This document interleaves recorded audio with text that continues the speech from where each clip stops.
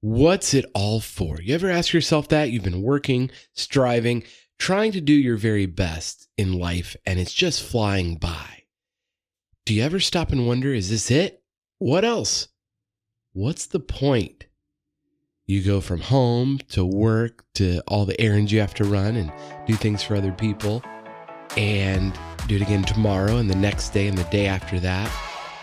Well, today on the Next Simple Step podcast, I want to share some insights with you from one of the most transformational books I've ever read. It's called Falling Upward, A Spirituality for the Two Halves of Life by Richard Rohr. When you get to the end of your life, what do you think might be your biggest regret? Chances are it won't have anything to do with your work or how much money you made. It'll be about impact. Did you love others well and leave them better than you found them? In Falling Upward, Rohr writes that there is much evidence on several levels that there are at least two major tasks to the human life. The first task is to build a strong container or identity. The second is to find the contents that the container was meant to hold. The first task we take for granted as the very purpose of life, which does not mean we do it well. The second task is more encountered than sought. Few arrive at it with much pre-planning, purpose, or passion. If you're anything like me, you do think about this often as far as, are you doing this life right? Is this all there is? Are you living your purpose? What I love about this two halves of life concept is you don't have to keep striving. You don't have to keep defending yourself and your identity. You can just be who you are and show up every day, love others well. Now, that's not always easy, but you've got nothing to prove. That is so freeing.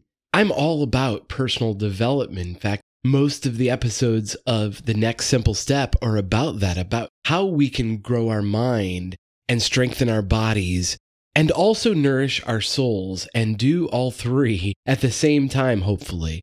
But here's the downside, the dark side of personal development, as Rohr writes, that the very unfortunate result of our preoccupation with order, control, safety, pleasure, and certitude is that a high percentage of people never get to the contents of their own lives.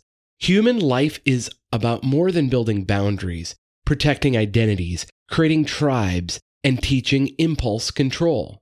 As Jesus said, "Why do you ask, what am I to eat? What am I to wear?" And to that he says, "Is life not so much more than food? Is life not so much more than clothing? What will profit you if you gain the whole world and lose your very soul?" Your inner life is the whole point, how you connect to God and others while you're busy doing everything else. There's a quote from novelist Alan Rain that talks about climbing the ladder in life, and it says, "You may get to the very top of the ladder and then find that it has not been leaning against the right wall." So let me ask you, are you still striving and climbing the ladder of life and success and trying to define yourself and make your way in the world? That is first half of life activities, and that's important when you're a kid to be given an identity that you're a good boy or you're a strong woman, but it's kind of weird when we have to validate people of a certain age, maybe a 60 or 70-year-old, if you have to tell them that they're a good boy or a strong woman. They should be content in their own skin. And the reason that Rohr calls it falling upward is that he suggests that to enter the second half of life, most of us have to go through really painful experiences, a death, a divorce, a personal failing, because we wouldn't willingly walk through those things. We're kind of thrust upon them and then realize and have what he calls a bright sadness in the second half of life, that you can stop striving and just be.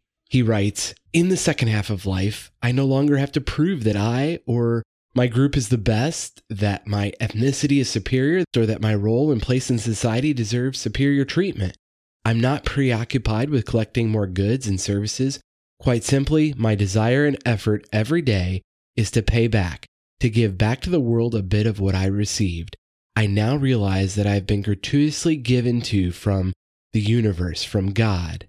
And he used this term to state his inner being, which I really think is beautiful. It's called a bright sadness, as he quotes theologian Thomas Merton, because no despair of ours can alter the reality of things or stain the joy of the cosmic dance which is always there.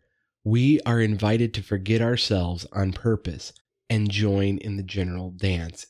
In the second half of life, we do not have strong and final opinions about everything, every event, or most people, as much as we allow things and people to delight us or sadden us and truly influence us. We no longer need to change or adjust other people to be happy ourselves. Ironically, we are more than ever before in a position to change people, but we do not need to, and that makes all the difference. We have moved from doing to being, to an utterly new kind of doing that flows almost organically, quietly, and by osmosis. Our actions are less compulsive. We do what we are called to do, and then we try to let go of the consequences. That's powerful. I hope that speaks to you as much as it did to me. And check out the book, Falling Upward, from Richard Rohr, because we can all benefit from a reminder of our inner life, of our soul, of why we're doing the things we do, and really check in with ourselves. Are we off course?